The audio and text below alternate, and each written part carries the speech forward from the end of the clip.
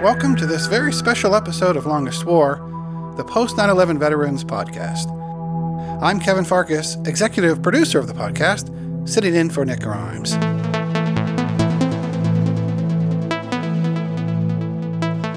In addition to hosting the podcast, Nick also MCs live storytelling events with post-9/11 veterans throughout the greater Pittsburgh region. The Veterans Breakfast Club started the Post-9/11 Veterans Storytelling Project to reach younger veterans who don't regularly attend VBC's weekday breakfast storytelling events. And as with VBC's morning programs, these evening storytelling events provide veterans with opportunities to tell their stories in their own words so that veterans, their families, friends, and neighbors can be educated and inspired by them. In fact, we know that our storytelling programs are helping veterans heal from the trauma of military service, be it World War II or the global war on terror, our nation's longest war. The act of sharing our stories really does matter, for veterans of course, but also for the general public, which is always invited and welcome to our programs. Our storytelling programs reveal history directly from those who lived it, from the shores of Normandy to the Kandahar Valley.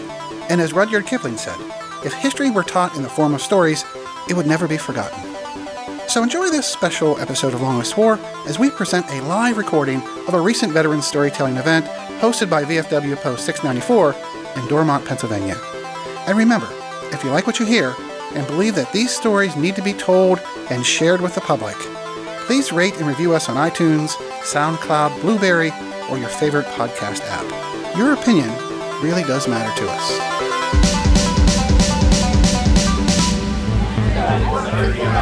Hello, good evening. Welcome. I want to welcome everybody to Veterans of Foreign Wars McCormick Dormant Post 694. Our post is named after two World War I veterans who paid the ultimate sacrifice, and you'll see their photographs behind you and just on top of the World War I 100-year flag. My name's John DeLallo. I'm post commander. I'm a retired Air Force Master Sergeant and a Vietnam veteran. The photo that you see, that's the one. Now, I lied to you guys before. I had to check my security information. I told you that was my enlistment photo. I lied. That is actually my photograph after my first ride on the rocket sled. And now my very good friends from the Veterans Breakfast Club, your post-9/11 program director, Nick Grimes. Hey, thanks, John. So, first off, I want to say we want to thank the Jefferson Regional Foundation, the Heinz Endowments, for making all this possible. They are our flagship funders for this. All right, so we've got a hard stop time tonight of 7:55 because the Pens game comes on at 8. The TV comes on, it'll cancel this out, and there's going to be a line of people at the door waiting to get in. So we'll get through this quickly. This is Todd, Executive Director, Veterans Breakfast Club. You all know him. If you don't know him, don't bother getting to know him. Kevin Farkas, the muscle. We are recording tonight. We are live streaming tonight. Am I missing anything? This is the enforcer, Marshall Gordon. I don't know where'd he go. There he is, back there. Buy the food, as always. I'm the looks of the organization, obviously. Lauren, there she is. Lauren is the newest member of our team. She is going to be a fellow with us with the Mission Continues, starting in July through January-ish, and then further after that.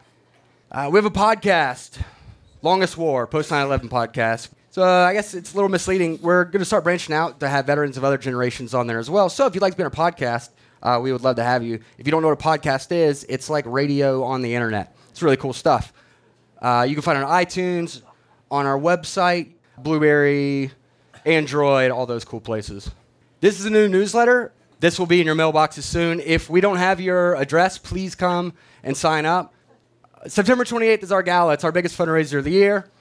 If you order by July 1st, you get $15 off the tickets. General admission, $75, $60 for veterans. It's soldiers and sailors. Is that everything? September 28th. Lauren, there you are. Hi. I want to introduce you to everybody. So Lauren, Navy. Do you guys think this is a better picture or the turkey leg one? Turkey leg, for sure. Yeah, these pictures really blow, don't they? These after boot camp pictures. What'd you do in the Navy? I was a machinist mate. I worked in the boiler room. For those of you who haven't heard my story, I do see some familiar faces here, which is pretty cool because considering I'm new. But I call what's called a pit snipe. I worked 8 decks below sea level on 2 600-ton boilers. I wore really heavy and hot gear like this a lot of the times, training for to fight fires if that should ever happen on board. That's an OBA, oxygen breathing apparatus, that would supply me with oxygen in the event that I couldn't breathe. That's my ship, the USS Blue Ridge. In the back is Mount Fuji. We carried the Admiral. We were, at the time, the most sophisticated communication suite in the Navy. That's it. See, that was Sweet. easy. All right. Super quick tonight. Nice to Thanks, talk Laura. to you. Larry. Quick intro. There you go. Hello, my name's Larry Gamret. I was asked to tell you about my adventures in basic training. So it started out down at the Federal Building, downtown Pittsburgh. It was still there, when I left. You don't look too happy to be in the Army there. No, I didn't. I really wasn't. So prior to me being drafted, I had attempted to join the Marines because I was a young punk, and I could beat anybody up in my neighborhood. And I could probably get away with being a Marine, They told me no. So, I don't know. They said I wasn't physically fit or whatever reason they come up with it. So, it was about a month later I got the great notice telling me I was drafted. So I went down to the Federal Building smiling, The Marines don't want me. Damn sure enough the Army don't want me. So I turned all my paperwork and everything, and then I saw a captain. He said, well, Mr. Gamret, he says, guess what? He said, you're drafted. So that day, we did all the things that we needed to do to get in, the oath and all that other good stuff. And how many people remember the P&L Railroad Station? Okay? It's a Grand Concourse restaurant now. And we went down there about 1 o'clock. We sat there until about 9 o'clock that evening waiting on a train. And then the train ride took us all night. We stopped in Washington, D.C., and we seen all the coffins from the guys coming back from Vietnam. That wasn't too nice of a thing to see. And then we headed on the south into Fort Jackson. That day, that was like Friday evening, all right? Nothing was happening really big and bad. We thought we were really going to hear it, And nothing happened. They showed us how to make our beds, by the way, and they gave us all a quarter to make sure it bounced off the bed right. And then Saturday morning, nothing happened. Oh, gee, this Army thing can't be too bad, right? And then we went all day Saturday and all day Sunday with the same thing. And then Monday morning at 5 o'clock, they were looking for KP. They were looking for everything, And these drill sergeants come in here and they start hammering on us. And so that day we did our haircuts.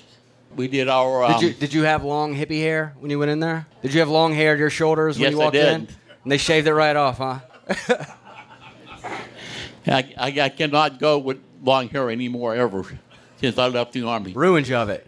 And what was funny about it was that we did this all day, and then we went into one of the funniest things that happened. We went into, I don't know if you still do Morse code or not. So they come up with this dot dash thing, I said, dot dash what, I really didn't understand it. So I just dot dashed, And I figured, if they believe what I told them, they're never going to let me, they're never going to let me stay in this Army, And believe it or not, I passed it. I passed this thing. I said, how could I pass that? I don't even know what dot dash means, And so at that time we went and we got our clothes issue and we got everything. So on Tuesday, the next day, we went up to what they call Boot Hill in North Carolina. These were the old World War II barracks. And we had our packs, our duffel bags. And the drill sergeants gave us something like, I don't remember how many minutes it was, but we had to carry these duffel bags up the stairs, put them on our bed in a certain amount of seconds or minutes. Well, nobody succeeded. Because, we all thought we were pretty tough guys. They weighed about 50 pounds, And then back down again, back up again, back down again, back up again. And so they finally got tired of playing with us. They told us we had to crawl under the barracks. It were on stilts, by the way. Nobody bothered to tell me there was a center beam in there. I had one of those helmet liners on. So I was really going to impress these guys. I could do it, you know. So I went under there 100 mile an hour, and I banged my head into the center beam, and the drill sergeant pulled me out by my leg, you know. He started chewing in my, you know, yelling in my face, telling me, what are you, stupid, or what, are you this, or you that? And I said, oh, my goodness, you know. I said, I'm ready to go home right now. I'm ready to go home. So that went on. Now, what was really ironic about it was that the drill sergeant that I had, Sergeant Valerie, he was a field first sergeant. And believe it or not, he was part of the silent drill team in the Marine Corps. Now, I don't know if you know anything about them guys. You don't even look at them crooked. You know, and he could do 10 push-ups with one arm. The motto was more sweat and less blood is what the whole thing amounted to. And we went and did all that. We went running. We got to run a mile every morning. That's at 6 o'clock in the morning. And then all night, if anybody said anything, you know, when your mattress was made and your bed was made and you were all tucked in, then what you got to do is kick your feet under those covers without pulling them out of the covers. And if anybody pulled them out of the covers, then you had to get back up in your underwear and run around the battalion.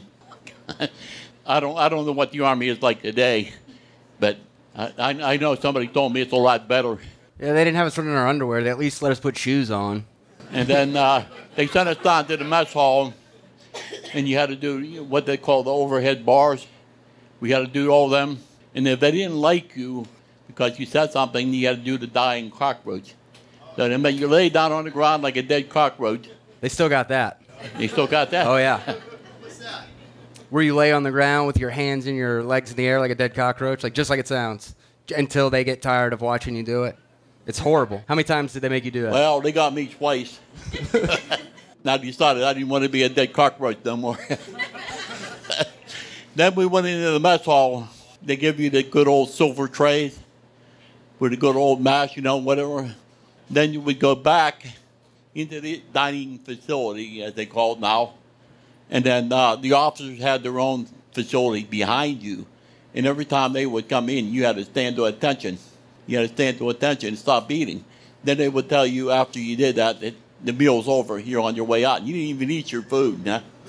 And then one fella, I forget what his name was now, he kept looking around and the drill sergeant caught him. So he took his tray and he put it right on his chest. And he had a furnace.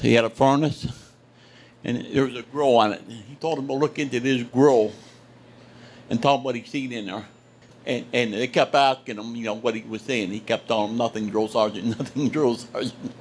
And you know, everything I hear about the Army today, I wish I could go back in again and do it today. Because these guys didn't fool around, yeah? The drill sergeants, they still have those games, right? I remember the worst trouble I got in at basic training is like the one thing, and I think everybody will test it, it's like you don't laugh, right? If you laugh, you become a target. And we're standing in formation, and somebody said something, and the drill sergeant said, you guys keep playing around. I got more games than Milton effing Bradley. And I thought that was hilarious, and I couldn't help it. I started laughing, and I paid for it dearly. What's this? What are you doing here? This would have been what our thing here was in the old war days. I guess you crawled under barbed wire, and they fired at you. They fired actual rounds over your head. They fired live rounds. They fired, well, you know, those little sandbag things that were explosives. All right. It's like half stick of dynamite, something like that. Yeah. Yeah, I still do that. And we crawled out of you remember the World War I foxholes, or, you know, the trenches. They had us crawl up over. I don't even know they still do that or not. We had to crawl up over that with our backpacks, full backpacks on, and we had to crawl under all that barbed wire, and they were shooting tracer rounds over our head, live tracer rounds with 50 caliber machine guns. And if they seen you lift your head up, they would check fire.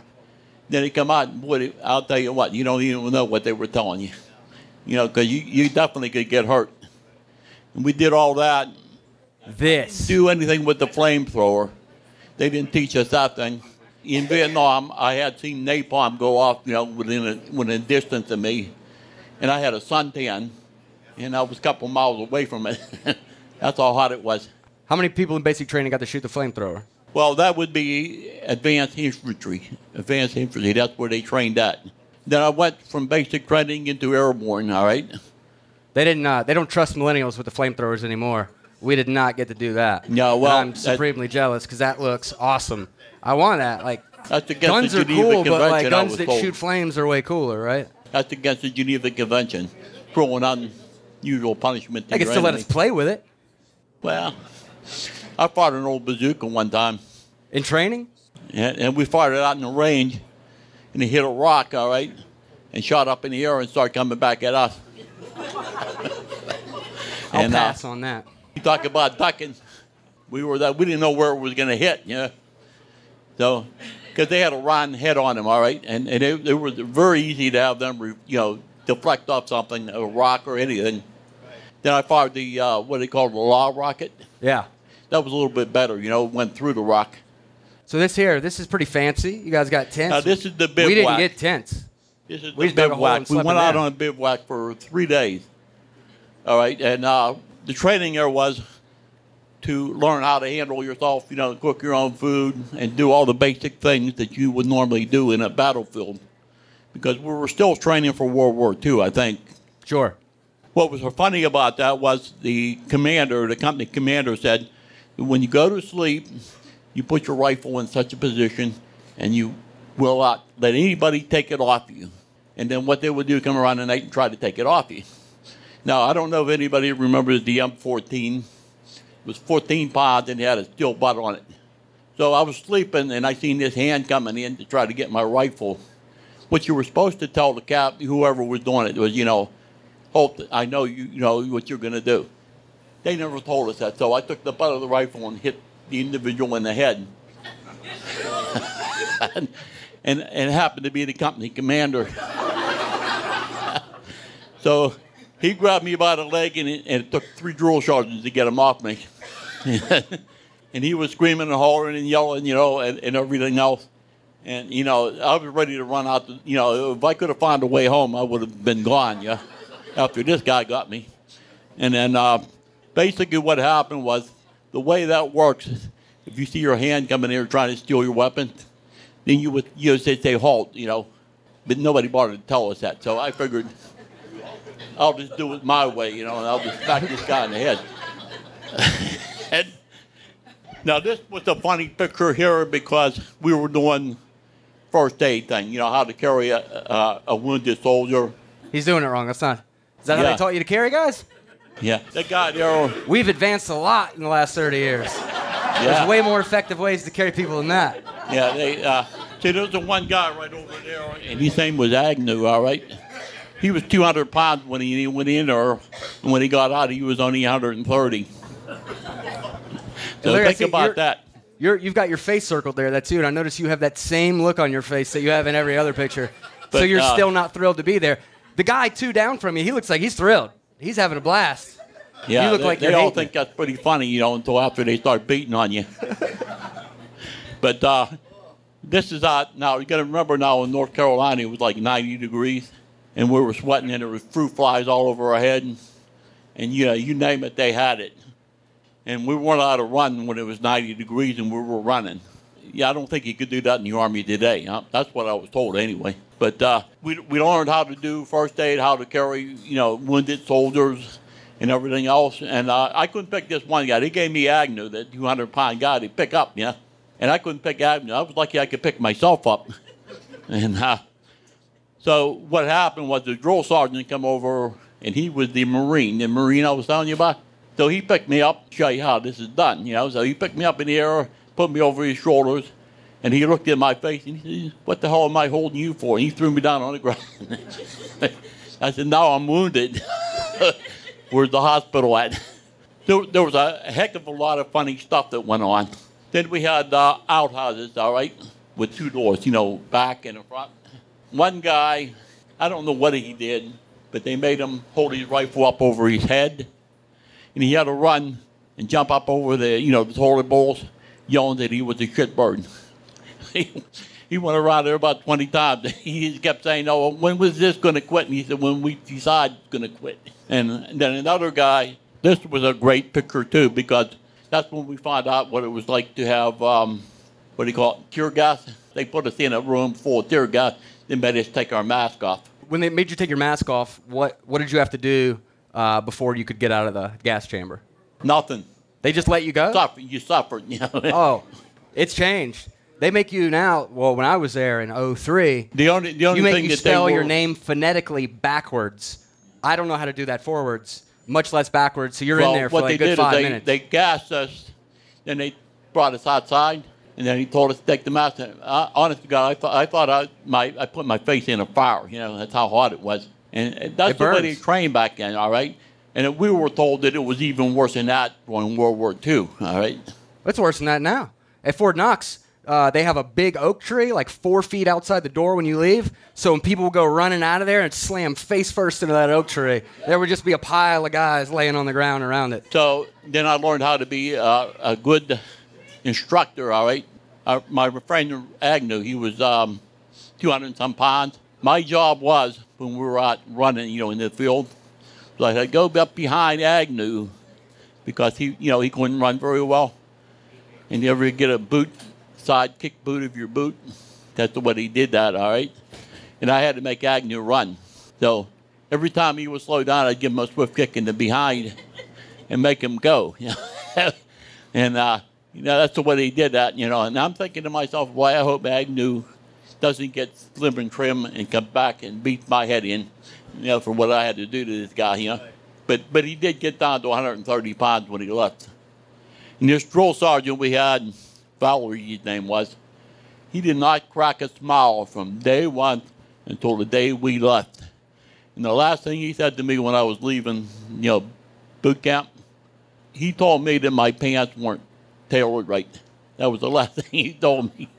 That was your big send-off? Your pants are jacked up. Get out of here. Yeah. Nice. That was the khakis. What's going on here? I noticed that none of you guys are even sweating. This was an everyday affair. Push-ups, sit-ups. We had the PT or physical therapy. Physical therapy? Yeah. That's what PT stands for? Yeah. Well, I can do it still at the VA once in a while. But this is something we did every day. Every morning at 6 o'clock, we did run around the battalion, all right? You remember when Kennedy used to run a mile? President Kennedy? No, I was not born then. And well, that was his game, all right? So we had to do what the president did. So, last question for you. How many push-ups can you do now? Me? I'm lucky I can even get up one. Matter of fact, the best I could do back then was 10. All right? That's the best you could do was 10? Yeah, that's it. And then, we had to sneak them in there every once in a while. The drill sergeants would tell you if you challenged them, and one guy did, and he did not realize that this drill sergeant could do 20 with one arm. So the guy, after he challenged him, he made this guy do it with 2 arms. He had to do 30. And before it was over, he was laying on the ground completely destroyed. They picked him up, put him up on his 2 feet, and told him to shut up. They put him on KP for a little while. Well, hey, thanks, Larry. Appreciate you sharing. It's a lot of fun. Hey, Kevin, you real quick. I want to contrast that story with your Navy basic training experience in the 80s. How many flamethrowers did you get to shoot in the Navy? I didn't shoot anything, period. Never fired a gun, weapon, anything. Never even got issued dog tags. So if you remember back in the 80s, right, this was what the Navy had a slogan that said, Navy, not just a job, it's an adventure. No, it was a job. We went to work, we came back, no one thanked us for our service. It was just an employment sort of thing, really. So I went to boot camp in December 1st. So I was there December and January in Great Lakes. It was one of the coldest winters around. Man, was it cold. So, we marched from our barracks out to the grinder to some schoolhouse or something and then back again, maybe to the PT place. So we didn't get to do all the fun stuff like a gas chamber or outdoor shooting or anything like that. Because it was too cold. It was just really too cold, yeah. Hear that, John? It was way too cold. Me and John were stationed in Fort Drum, New York, basically the Arctic Circle. Yeah. So one of the weirdest things I was telling Nick earlier, it's kind of gross, but everyone eating, right? So we're in the barracks, and it's warm. The steam heat, all Navy bases have steam heat for some reason. About 110 degrees in there. We go outside, and you go from the warm to the cold. Your nose starts to run, right? So we're out on the grinder, and of course, boot camp, everything's really rigid, and you get yelled at if you moved out of the line or anything. So we all had snot. I mean, our nose would run, so snot would be like we'd have to reach up, wipe our snot, and wipe it on our clothes, because it was just so cold. And everybody had these terrible snot streaks on their pants and on their pea coats. I mean, it just sounds terrible, but that was just how we dealt with it in the winter. Can I ask a question? Because I was in the Navy. Are you sure you were in the Navy? You didn't have to go to a gas chamber? I was in Great Lakes, and I had to do that. Well, yeah, but you heard it was really cold outside, so... It was cold. You must have been in the JV Navy or something, Kevin. No, it was Let's be real. It was Cold War era. It kind of was, right? Yeah, it was. Yeah, no. So I started to talk about how it was really just a job back then, and it was vocational and training, and it was very much a vocational kind of experience that I had in the service. There wasn't a war. We weren't training for anything like that. So I tell you, I was in my A school, and it did crank out studs, though. Look at this guy. Yeah, look at that. That had nothing to do with my Navy experience, though, really. So when I got out of the Navy, I still wanted to travel because I'd been to 23 countries, and I had this travel bug. So I said, what am I going to do? So I walked the Appalachian Trail after I got out, and so this was shortly after I got out. This is during. When did Richard Shimmons give you those shorts? He got those from me. He got those from you. Yeah. So this, everything I owned was on my backpack, and so I went down for a visit. Close to the end of the trail here, and I met somebody, and you know how that goes, right? So I went all around Manhattan on a tour boat, dressed like this.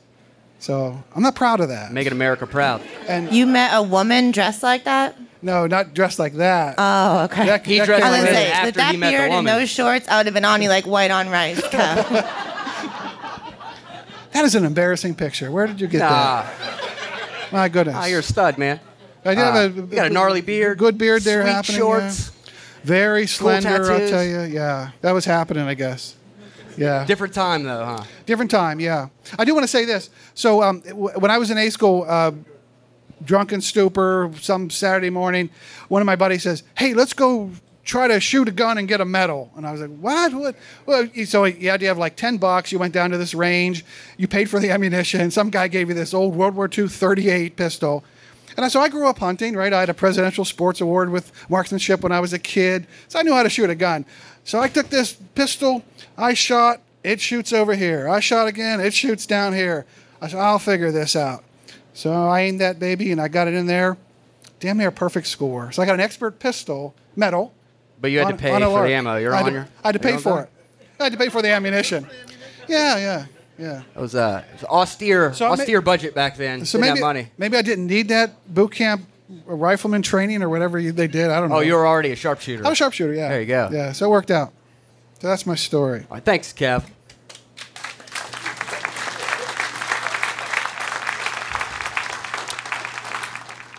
We're gonna get to the Marines. So I just want to mention this photo again. I was thinking about this the other day. You do awesome stuff in the military. You feel like a badass. But no matter what you've done, you will never be as badass as 20-year-old Marshall Gordon right here. This dude is an absolute stone-cold killer. Right, Marshall? Single-handedly ended the Korean War. Chinese saw this picture and said, nah, I don't want none of that. Watch how you're looking. Pete, who's this stud right here? Okay, I don't know. I don't have too many funny stories because mine was all serious business. Because little did we realize that we were cannon fodder, because within a short period of time, we were going to war. We was dead serious. I had training with the Civilian Conservation Corps. No guns, just marching and regular drills. Other than that, I was a cabinet maker before I went in, so they put me to diesel engine school. So I wound up as a chief motor machinist mate on an LST. We took an LST over to the Mediterranean and was going to invade southern France. No, I beg your pardon. We was going to invade Sicily. We started in and had a couple of General Patton's ducks. And before we were on our way in, they said, well, open the doors and then the ramp, and then it would just fly off. Well, there was too much equipment, so it went down and went a deep 6. Never did get it back. But anyhow, we got sunk there. And we come back and got another one, and we just got over there just in time for D-Day. We was in the middle of everything in D-Day. And we made 12 trips back and forth, getting equipment and bringing wounded back. So we got caught in a storm, and after 12 trips, we had to go into dry dock to get a new shaft put on. So we got a new shaft put on, and we got ready to go back to Normandy, and they says, no, you're not going back to Normandy, you're going back to southern France. So we invaded southern France. Now this is all the LSTs, remember? So much said, and so many people were on these LSTs. It's amazing. I was recently down in Florida, and I was at a big exhibition. Do you know there were soldiers, sailors, everybody? Not a one LST was on there, and there was 1,000 of them putting all over the world. Thank you, and boy, what a good time I had. We had somebody mention an LST at the last Post-9/11 event, and some of the young guys didn't know. They thought he was saying LSD. They'd never heard of an LST before. Can you explain to the folks what an LST is? What an LST is, a landing ship tank. And it's capable of carrying 12 General Sherman tanks in the tank deck. Plus, you'll see in some of these displays why we could carry an LCT, which is about 125 feet long, on the top side. And we took it over, and in order to get rid of that off the top side, you had to take some of the ballast off of the opposite side, would lift it up, and it slid right off into the water. No problem whatsoever. And we was capable of carrying over 100 sailors or soldiers who were wounded. I have a photo of a tank deck with 6 rows of soldiers lined up the full length. They was almost breathing together on the same, they were so close. And it was 200 feet long. So there must have been at least 50 or more in a row. And man, you want to see the tears growing. That's about all they're good for. But then we are capable of carrying 2 small boats. The LCVP, Landing Ship Vehicle Complaint. And they would be the actual barges that hit the beach. We wouldn't hit the beach until later on because we needed clearance. If you would notice see it somewhere along the line, there's LSTs have 2 anchors, one in the front and this back. It's estimated you take about 200 feet from the beach and you drop the stern anchor. Then you hit the beach and you unload it and you pull up on the rear anchor cable, and it would draw you off the beach because you didn't have too much weight on. And then back again, do it same, ferrying all the time. We was caught in what was known as Slapton Sands. If that information would have gotten out that these 4 or 5 LSTs were sunk right along England, there would be much delay. And if the enemy got that information, consequently, there was two officers who was at a beer joint, and they started talking about it. The next morning, they was shipped back to the United States and demoted and discharged from the service. That's what an LST was for. Oh wow! So this is you and your wife. That's so me. You were that's the first ship you were on sunk, and you came back on survivor's leave, right? Yes. How did you spend your survivor's leave? Right there. We got married. We got married in 1942. And what did your wife do What was her job at the time? She sewed parachutes down in Fort Pitt, Bedding.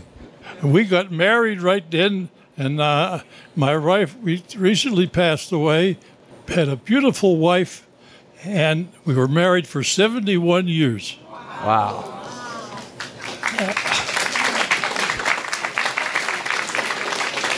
Right now, I'm living right down the road at an assisted living, and it's fantastic. Hey, thanks, Pete, so much for sharing. Jeff, where you at?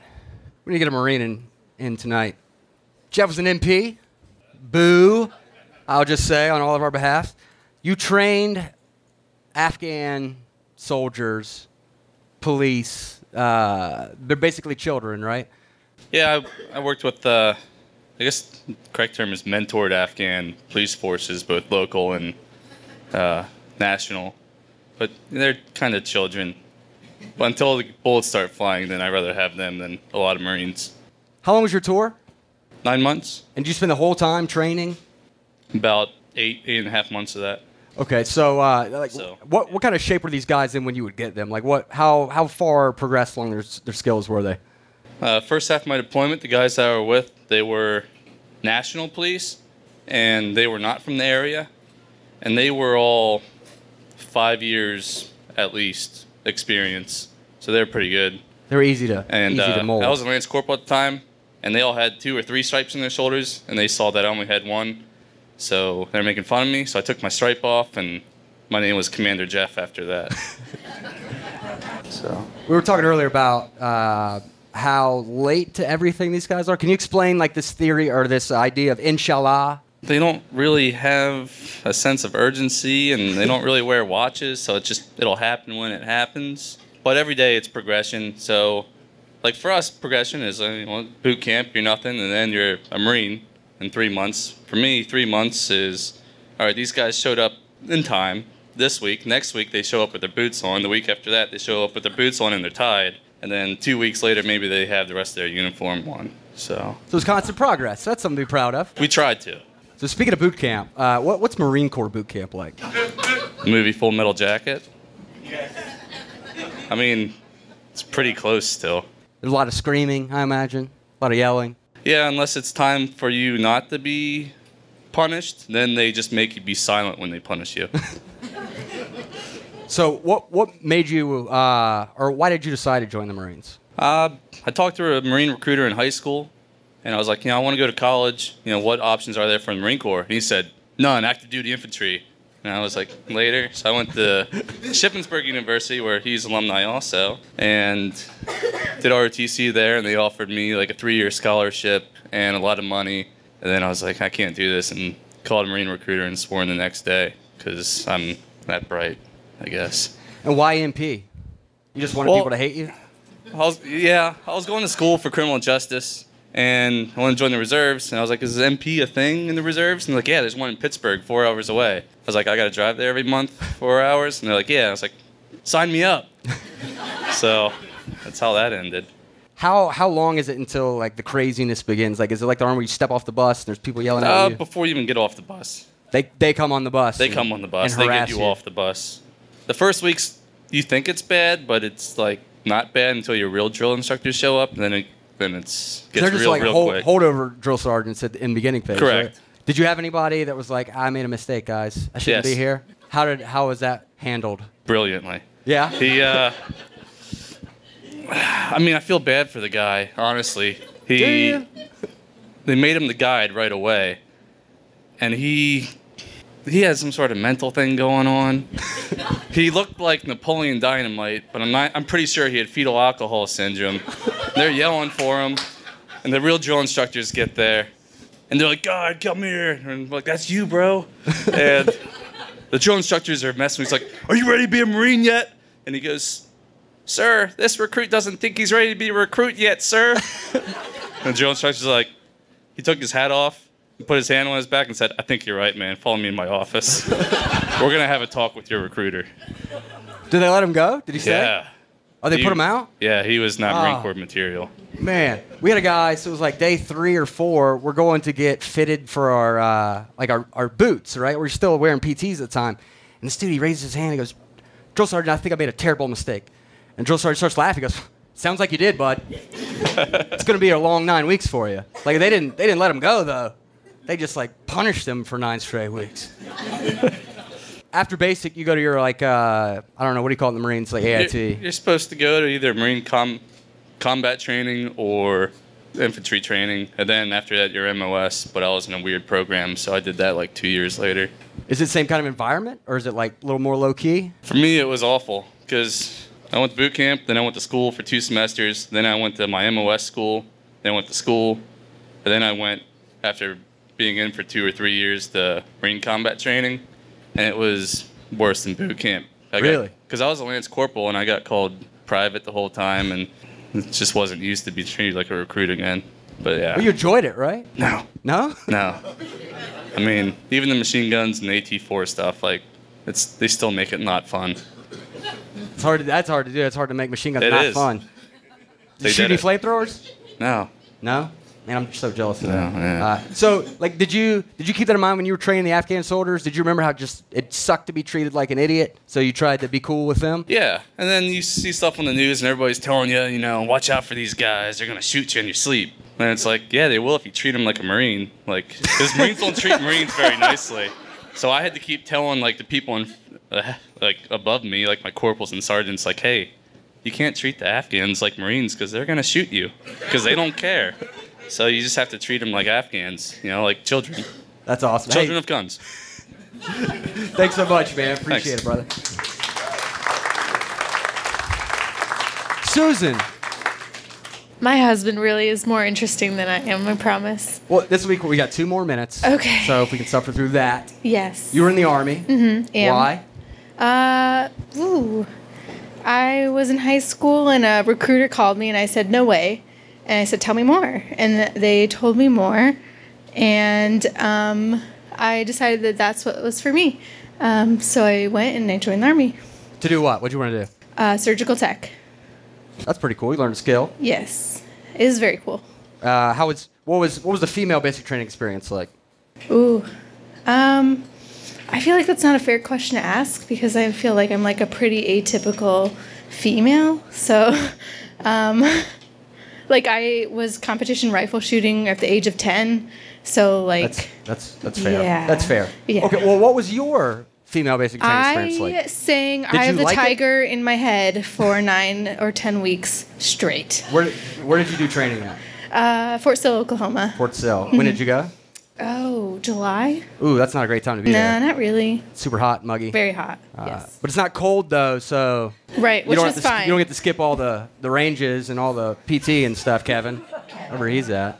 So what was your favorite memory of training? Oh, I mean, it was just kind of, I just told myself, like, this is summer camp. You know, I'm having a great time. And that's just what I told myself through the whole training. And I just believed it. I mean, I don't know. I guess it's kind of like summer camp. It sucked, but, like... It's like Boy Scout camp, right? You shoot guns, you have snacks. Yes. Snacks are great. Yes. You don't sleep very much. Right.